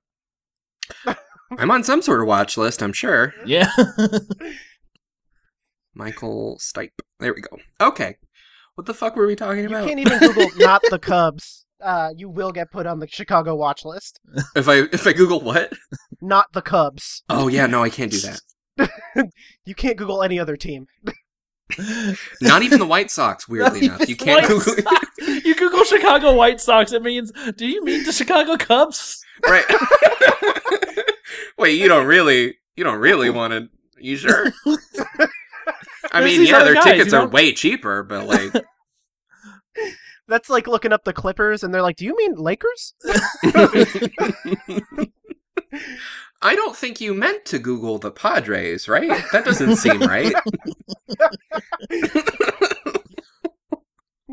I only know about baseball. I was going to say the White Sox, if you Google them, it only sends you to the 1919 scandal, and it makes it seem like it's still very relevant. That was a Black Sox. Whenever you search for the Atlanta Braves, it just gives you a 404. That's good. That's funny. Sorry, couldn't find that. That's our area code, Nikki. Oh, I didn't know that. I just thought that they weren't funny. Extra layer. Oh no, I thought that's what Mace's doing. Yeah, 404 is one of the Atlanta area codes. Oh, that's good. That's good. God, we're so good at this. We're so good at podcasting about radio Fuck. that we're at an hour 20 minutes until 3 tracks away from the end. How do we just our minds, right? Like We've done actually so much talking about Radiohead this episode, though. It's kind of it's kind of disgusting. I haven't even gone through all my notes. I just remembered I wanted to talk about how I thought Daydreaming was the longest Radiohead song yet. It's not. It's 3 seconds short of Paranoid Android. Really? Yeah. Wow, I don't remember Paranoid Android being that long. Wait, hold on. Well, which version of Paranoid Android? Because there's the version with the 4 beeps at the beginning. I'm talking studio album. That's both of them. Yeah, there's 2 different presses of... There's 2 different presses of OK Computer, and one of them has 4 beeps in front, and they're supposed to be at the end of Airbag. Hey, it's okay. Hey, shh. Hey, it's okay. It's okay. Oh, it's okay. Oh, hold on. I'm not sure. I just went through iTunes. It might be the one with the 4 beeps at the beginning. On iTunes? The one in my library. Oh, look at me with my MP3 collection. Let's talk about present tense. I guess, yeah, might as well. Wait, hold on. Sorry. Pause for real. I gotta plug in my phone. Hold on. Oh, shit. Don't start with me. So present tense. Oh, wait. Okay. Okay, I'm ready. So I lied about Glass Eyes, and present tense is my favorite song on the record. Oh. Okay. So you did do a lie there, though. Yeah, we do a little bit of lying on this podcast. I don't know about that one. There's a couple things about present tense. According to Genius, it has its roots as far back as 2009. So, like, in Rainbow's era. Okay. And it says here that the chord progression in the intro is very reminiscent of a Johnny Greenwood piece he composed for the soundtrack to Norwegian Wood, which actually makes sense. I'll have to take your word for it. Have y'all not seen Norwegian Wood? No. Wow. I was expecting at least Sean to have seen Norwegian Wood. Yeah, I forgot about it. Guess I'll start my own Norwegian Wood podcast. Norwegian Would You Rather. With Dan Rather. Picking up something wood. Jesus. Nikki, what do you think? About Dan Rather? Yeah, about Dan Rather, and also Present Tense by Radiohead from the album The Moonshaped Pool. Okay, so I'll start with Dan Rather. I don't know that I have that much of an opinion about him.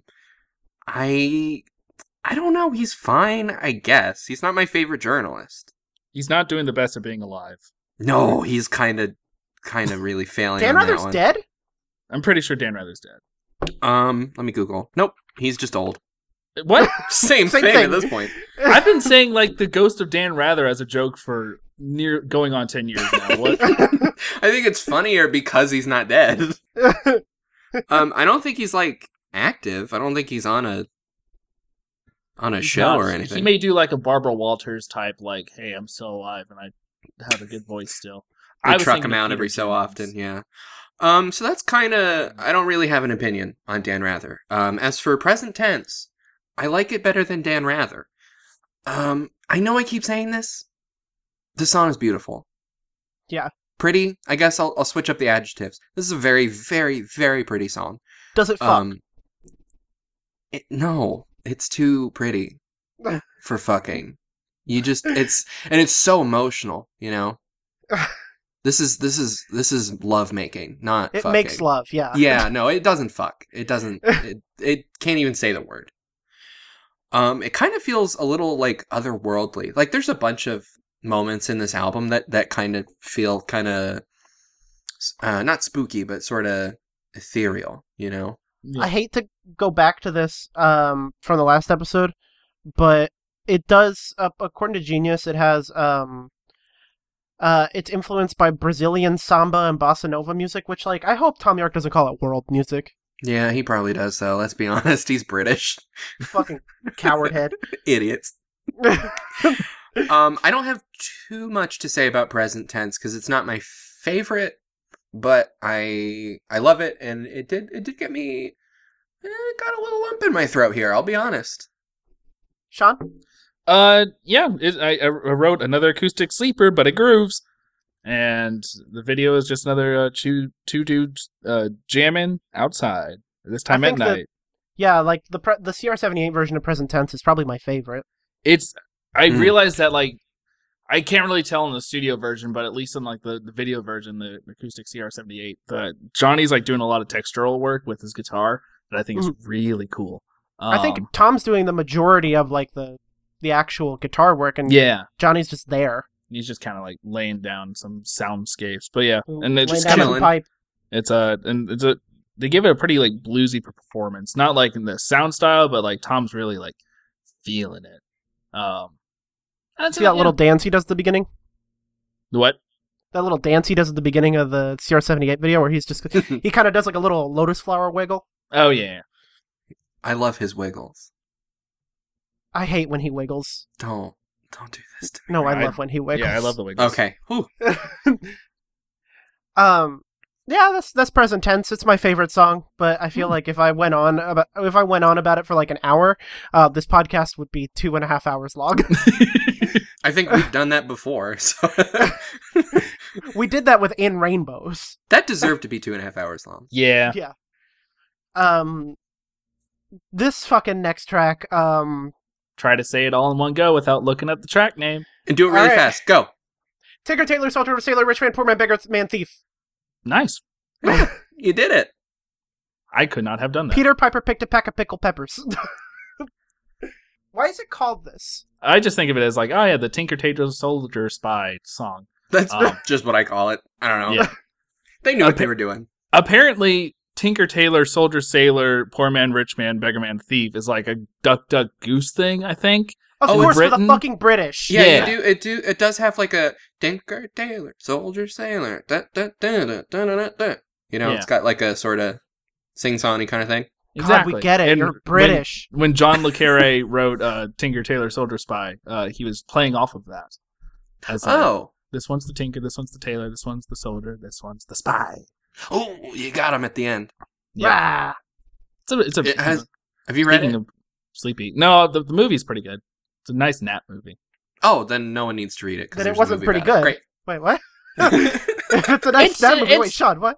It's just comfortable and warm and quiet, and it's very cool, but it's also like, I've seen this before, I'll take a little nap. And then you wake up and Colin Firth is mad. Oh no! Because you slept through his movie. It sounds like this sounds like if Radiohead did a James Bond theme song. I wonder if they've ever done a James Bond theme song. Don't bring it up, it's gonna make me mad. I wonder what that would be like. I wonder if we're gonna cover that later. I want to cover it right now, but I know we can't now. Wait. I wanna stop the podcast real quick to go back a couple years and talk about my favorite Radiohead thing that has ever happened in my entire life. Okay, where are we going? We're going to 2009. Yeah, Doses and Mimosas. Waking up in the morning feeling like P. Diddy. Oh no, Ratatouille I don't want just to came feel out. like that. Oh, okay, that's fine. I'm sitting there playing City Folk.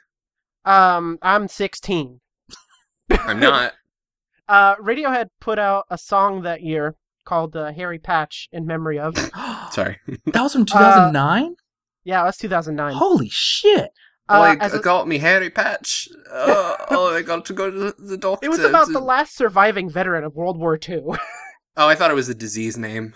No, talking about how basically Harry Patch is like, hey, like we should stop having wars because the next one's going to be a nuclear war, and everybody was like, you're full of shit. Shut up, Harry. Your name sounds like a gross disease. That's basically it.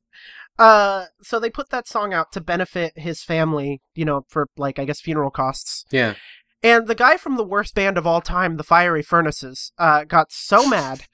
And he was like, why? I can't believe they would write a song about Harry Partch, the experimental composer. I bet Radiohead doesn't know anything about Harry Partch. What? Not realizing that there was, like, no R in Harry Patch. What? Oh, God. Oh, my God. That's, like, so was a whole- infuriating. There was a whole beef about it. What? This is the dumbest beef. Hey, hold on, wait, I haven't gotten to the best part. Oh, my God. Like, there was, like, the guy from the Fiery Furnaces who was an asshole and his music is bad, was so angry, and Radiohead were like, we don't know what the hell you're talking about. And then out of nowhere, almost like the ending of a JoJo's Bizarre Adventure episode, Oh, no. Beck comes out of nowhere. No. Dum da da da dum da dum dum. Yeah, Beck comes out of nowhere and puts a song out called Harry Partch. Shut It's the a fuck 15-minute song that implements every single one of Harry Partch's, like, audio experiments and, like, like, special, like, instruments. He comes out with that. Like, in response to this?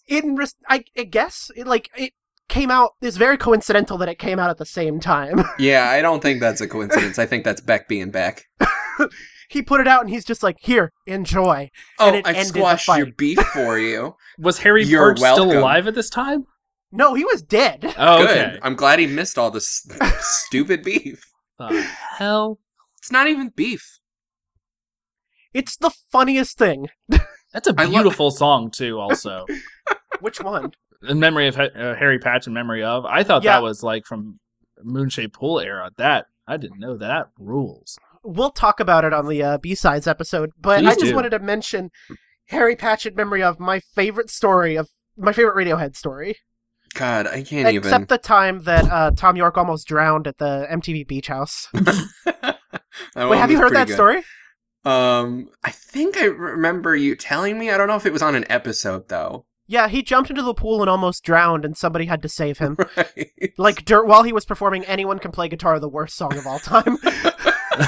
Anyone can play guitar, but Tom cannot swim. Oh, Yeah, man. that's pretty good. Sean, did I ask you what you think of Tinker Tailor? Oh, yeah, I think I did. I wrote it, the penultimate track on Moonshaped Pool, the TTSS RMPM BMT. That sucks to say, too. If I could, one last note about TTSS RMPM BMT. This closing strings on TTSM BM SSRM BM PMT AMPM Arco AMPM. Yes.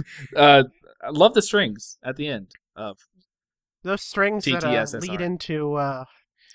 Oh, no. Boy. Here we go. Don't say it. Don't say it. Don't say it yet. Have I said what I think about the song? What?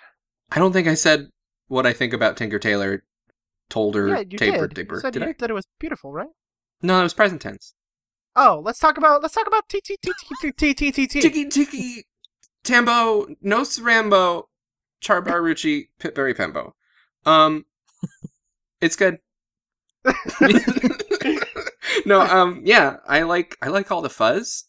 A lot of noisiness. I like that. Oh, the pad. Yeah, that good pad. Really good vocal melody. I think it's like the first 2 minutes they're kind of a little slow. It's slow to get going, but once it gets going, it's super super worth it. Mm-hmm. Not that the first 2 minutes are like bad or anything. It just sort of. All these songs pay off. Yeah, no, exactly. Yep.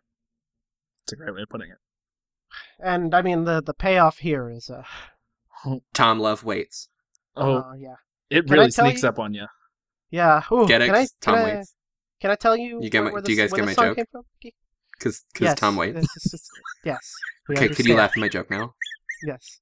Okay, both of you laugh at my joke now, please. Ha, Ha ha ha! I'm so funny. Okay, thank you. Hey, remember when I told you that one song in particular is going to span the entire history of Radiohead? Oh shit. Are we? True Love Waits is that song. True Love Waits was first played in 1995. What? Yeah. Yeah. fuck? It was played alongside an early version of motion picture soundtrack. That is how early this is. Wow, what the fuck? What's the story there? It was first played in 1995. Okay, you said that. I think even before they put out the Bends, right? I think.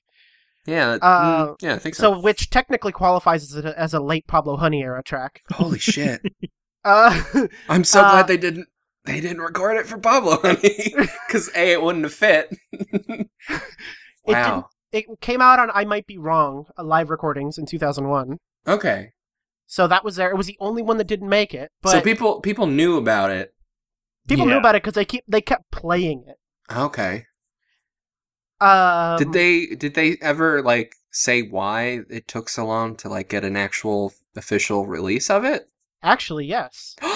Oh, I hope you will tell me. So before I tell you, Oh, Jesus. they tried it for the Bends. They tried it for OK Computer. Wow. They tried it for Kid A. Okay. They tried it for Amnesiac. I assume they tried it for Hail to the Thief and In Rainbows and King of Limbs. So they just kept recording it and going, nah. Yeah. Now, if you listen to the 18 hours of mini discs on OK Computer, there's a couple attempts, and they're just like, eh. Are they not good, or like what? They're good. No, it's just not good enough. Like the version that's on I Might Be Wrong is real good. It sounds nearly completely different from the final version, but it was good. I have one final that I was talking to Sean about this earlier today. One final LMFAO sized tidbit for you. Oh Jesus, no, I'm not ready. There was a Wait, loop. Tom York and Ed O'Brien are uncle and nephew. Yes, but that wasn't what I was getting at. Oh, okay. There is a loop in an early version of True Love Waits from the OK Computer era. This appears on the OK Not OK tape. All right. There is a loop from that era, which forms the basis of your favorite Radiohead song, Polk Pull Revolving Doors. I'm not fucking kidding. What? I mean, I hate that song, but that's still pretty fucking cool. Wait, it's the piano loop, the bing bing boom, beep-doo-doo-doo, beep boom. Wow, did you play that from your phone? Like, Yeah, that was directly from my phone. Wow. That's kind of neat, though. Man, so this took like let me carry. This is the DNA. Hold of on, let me just do calculations here.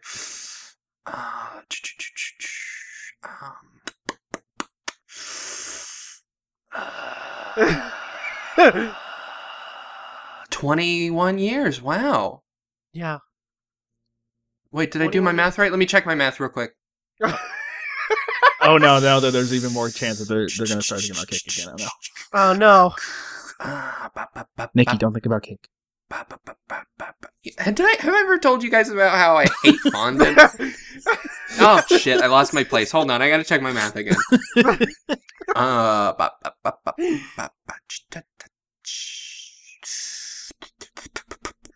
Mace, while Nikki's thinking, Shut up. do we think that they're making us wait like the track, like True Love does? Maybe this is one of their favorite tracks since you guys started the show, and this is like True Love, like really waiting for the moment. Yeah, this is. Did you know the title's an ironic reference to Christian advocacy groups that lobbies against premarital sex? Yeah, I grew up both Catholic and Episcopalian. That I registered. Oh, that makes total sense. Yeah.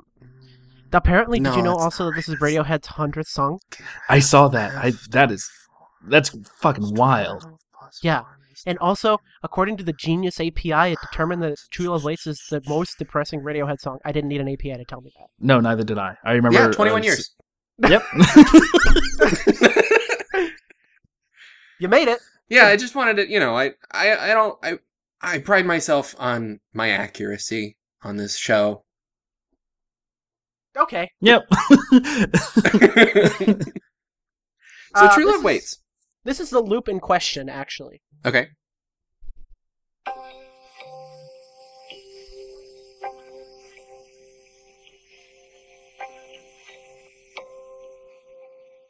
This is on the OK Not OK disc, and it's also on fucking Polk Pole.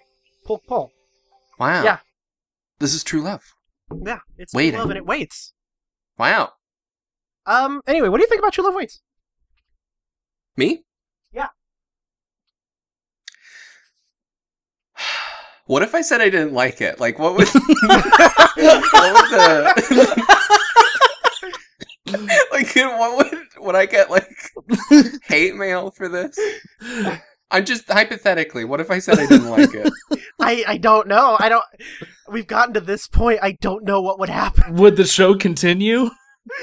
Not with me, I don't think. Luckily, that won't happen because I fucking love this song. Whew. Yeah. See, I wanted to get the little spicy, waiting. True love, like the song. It is the saddest song I have ever heard in my life. Ooh. I was making when I was listening to it again before we started recording, I was sending emails for the first half of the album, and then I was just like dicking around in Animal Crossing. And then I started around Tinker Tailor. Shut up.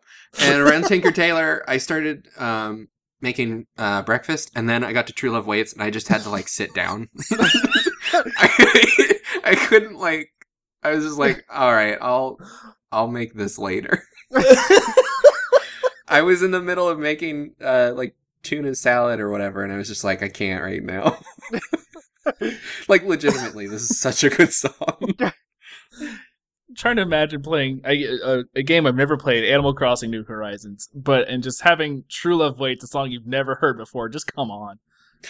Man, no. I listened to it for the first time a couple days ago. This was my second or third listen. I forget how many I did, but no, yeah. I was listening the first time I heard it. I was just laying in bed. It was like really late at night, and I couldn't sleep. And I was like, all right, well, might as well listen to this now. Whew. Yeah. Yeah. All I have in my notes is just 2 words. Holy shit. That's all I knew how to write about this. Yeah, it's oh boy. And this is the thing, is like this, it deeply affected me, like legitimately.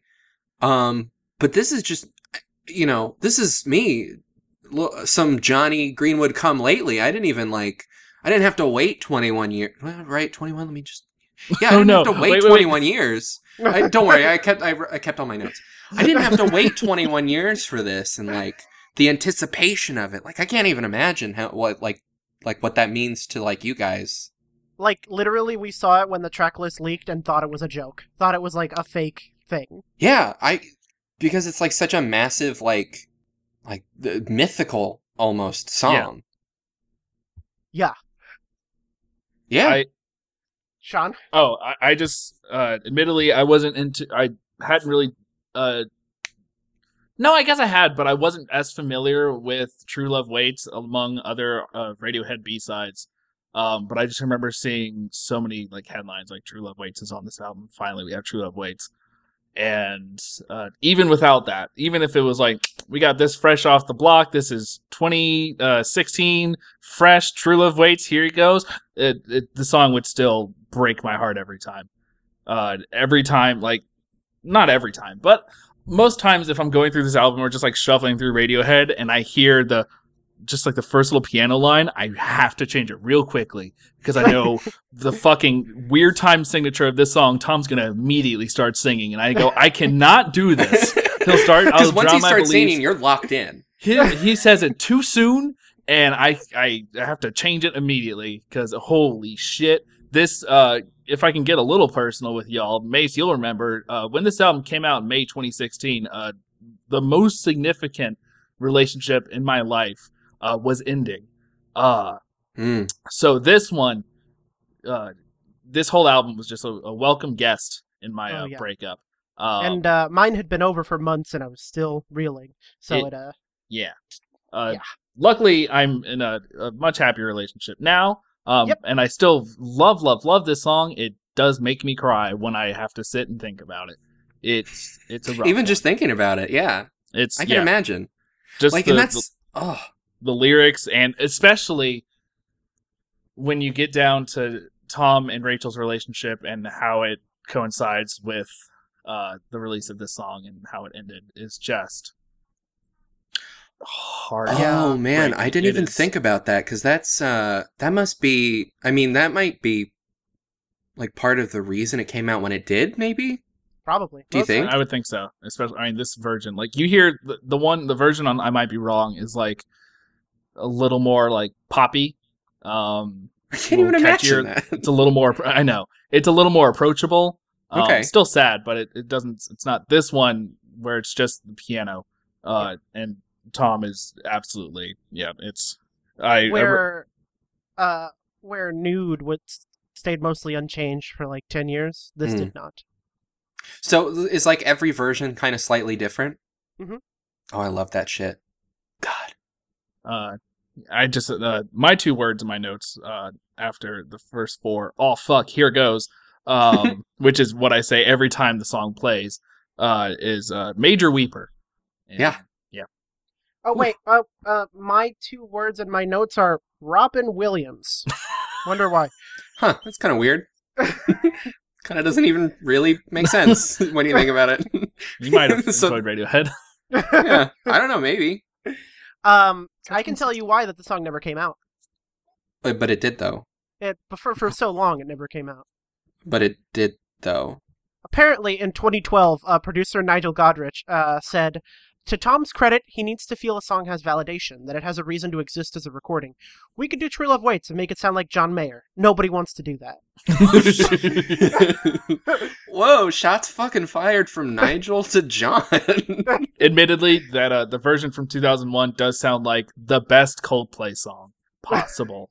Wow, and that still kind of sucks. Yeah, but it's still. I mean, it's and the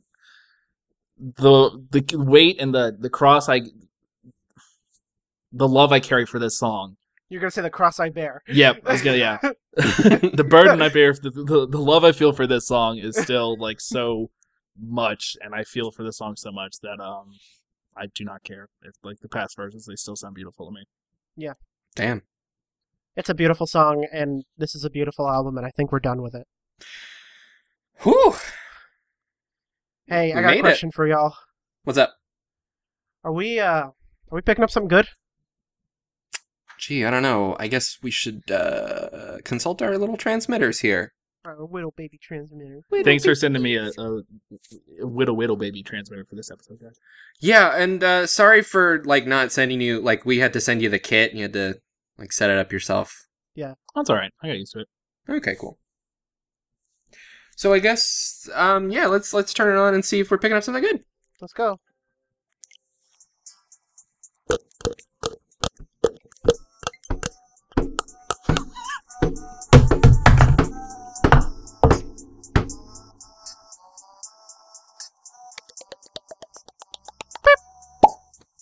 Done. All right. What Wow. does that readout say? Oh man, the transmitter's crying. Aw, jeez. I don't know. It's Even all in binary, True Love Waits is really sad. yeah. Oh man, this is a really, really beautiful album. I think that's what it says. It's a little smudged from the tears. Would you say it's more beautiful even than In Rainbows? It's more beautiful, but I still think In Rainbows is my favorite. Okay. In Rainbows there's moments of beauty, but I wouldn't call it a beautiful album, if that makes sense. Okay. Yeah. Um, People keep weirdly calling In Rainbows sexy. Yeah, because it has nude on it. and that's the sexiest thing any person could be. It said, in House of Cards, like, yeah. Oh, the sexiest Netflix original. Ew. Oh, spicy. So steamy and horny. Sean, what does your transmitter say? It's saying I'm picking up my favorite album of 2016 and one of my favorite albums of the past decade. I love A Moonshaped Pool. I'm going to go with Nikki. It's a beautiful, absolutely lush album. The string work is unbelievable. It's so good. But I think it's more beautiful than In Rainbows, but I don't like it as much as I do in Rainbows, and I still Yeah. ranking the albums like Moonshaped Pool. I think barely cracks the top 5 for me, but I still love this album. I Absolutely. also agree. It is my second favorite album of 2016, right behind Frank Ocean's Blonde. Oh, good choice. And I think that this is honestly one of the most beautiful Radiohead albums. I agree with y'all. It's not the best one, but it's incredible. It's the best at what it's doing. Because Yeah. I think there's other moments of like beauty in their discography, but this really it's just pretty. And It's I the love best it. possible next step for the band. Yeah. And whatever they do next is going to be really interesting here in 2016.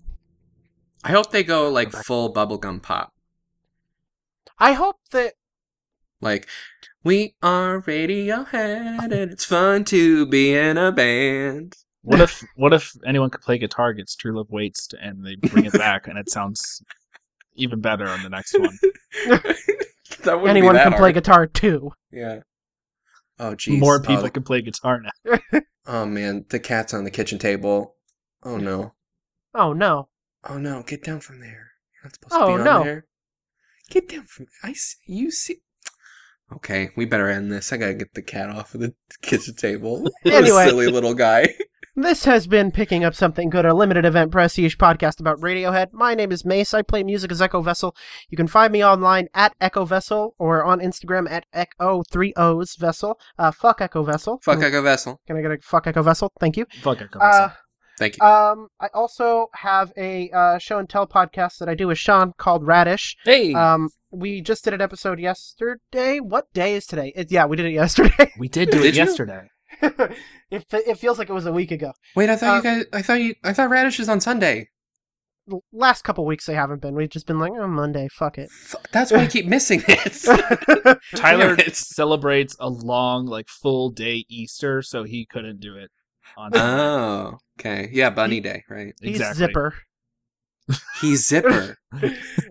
Tyler Fucker. Tyler broke the system and had to go and fight every zipper.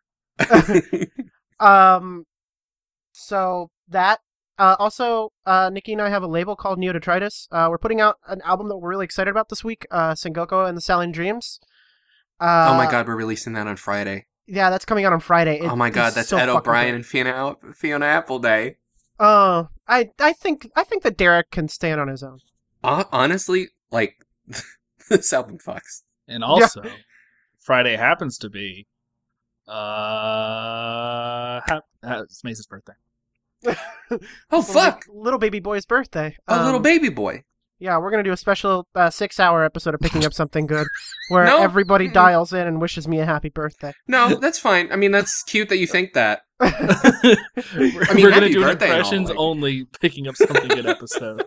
I'm going to marry the fox from Splash Mountain, and it's going to take so long. Oh, man. It's just the reception is going to be excruciating.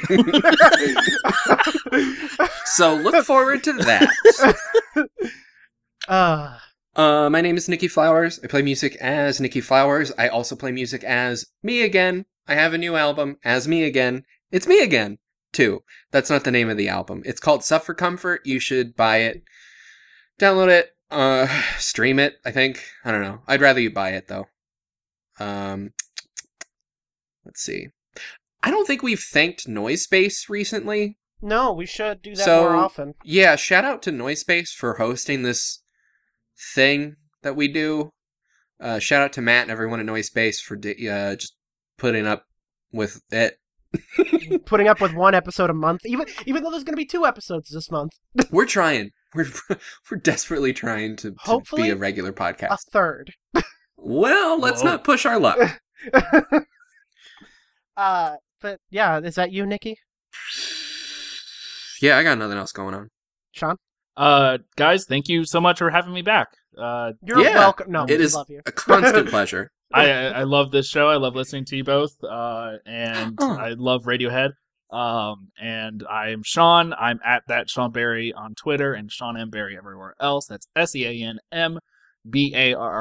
And like May said, we host a show and tell weekly podcast called Radish. And we stream every recording that we do on twitch.tv/Radish Stuff. It's It's a very fun show. And it's actually weekly. Like I think in the POSG Twitter bio, it's like we call ourselves a weekly podcast, and we all know that is a lie. I don't know if you noticed, but I added in new episodes weekly. I added a question mark next to it. Oh, okay, good. So people know. So yeah, Radish. Not only is it a very fun show and tell podcast, it also great hosts. It has introduced me to a lot of really cool like TV shows and video games and albums and stuff that I would have missed otherwise. And if regularly scheduled podcasting is important to you, well, you're probably not listening to this, but Radish is your pod. Thank you, Nikki. Yeah, you're welcome. So that's hope to maybe, I don't know what other episode of this show I could possibly be on. Maybe if man, I tried real hard. We got a little bit there. Almost turned this into a baseball podcast, but maybe we can pitching up something good coming soon where Nikki and I introduce Mace to baseball. Actually, baseball. I know a bit about baseball, but I could also I could do that. I would not hate that. I'm pretty fucking brand new to baseball, but I am very excited by it now. And I should go back. I know I want to hit the 2-hour mark doing this, but why not? I corrected myself. It was, in fact, the White Sox involved in the 1919 scandal. It was called the Black Sox scandal because they were ashamed. Yeah, they got their socks all dirty with corruption. Yeah. So and they didn't launder their socks at all the whole year. Even shoeless Joe Jackson, even though he wore shoes. That was part of the scandal. They were like, "You wear shoes?" It's 1919. On the next episode of Picking Up Something Good, we're gonna get a little freaky and a little creepy. No. Yeah, once again. Are you guys going back to Pablo Honey? No, not again. No, but this time, literally, we have to watch Suspiria. Oh, that's gonna be really cool, and look forward to it. Yeah, blah, blah, blah. Speaking of Pablo Honey, I found the email. You did what? Of, wait for it, the Baby on the Nevermind album. Oh. Yeah, I know. So it's not the email of the Pablo Honey baby, but I figured I sent an email. I also sent a follow-up email because I have not heard back from him. I sent an email. He's probably very busy being the baby from Nevermind. He has to be on the cover every... Yeah, all the time. He's still the baby. Every anniversary, they take another picture of him nude in a pool. But it's just for Chris Novoselic's collection. They're not releasing it. Right, exactly. So I figured, if anyone can help us find the Pablo Honey baby, it is another famous album baby from the 90s, right? Yeah. So I just wanted to give a quick update. I guess basically nothing has changed yet, but we're still working on it. We'll get to it by the end of season 2. I hope. Well, let's not promise. Let's not write any checks our asses can't cash. Anyway, next episode we're watching Suspiria and listening to the Tom York soundtrack, and then after that it's Anima. Woo! And then eventually we're going to talk about Johnny Greenwood's music. Maybe you can be on that, Sean. I would, yeah, that would be great if you guys would have me back on. Oh, absolutely. And then we're going to talk about Eid. Eid? Eid. Eid. Eid O'Brien. Eid O'Brien. Eid O'Brien. Eid O'Brien. D'O'Brien. I'm trying to get into the Ed that he does at the end during Weird Fishes. We got 50 seconds until we hit the 2-hour mark. Let's keep it going. I follow where you lead. 40 seconds left. Come on, keep it up. We're hitting the 2-hour mark. This is Picking Up Some Good, a limited and prestige podcast about Radiohead. We did the Moonshade Pool just now, and I'm trying to fill time for 2 hours. We're gonna do Suspiria next. Oh, the other thing Tinker, is Tailor, Soldier, Sailor. Shut up. We're thinking about doing more than just Radiohead after we run out of Radiohead stuff. We're almost there. Yeah, we're almost there. So we're thinking of doing a bunch of They Might Be Giant stuff because that's the band I know the most about. But if you have other recommendations for bands / albums, let us know. There's 5 seconds left. Goodbye. Thank you for listening. Bye. Okay, we're done. Oh, nice. This is a podcast. Picking up something good. This is a podcast. Picking up something good. This is a podcast. Tom York is my real dad.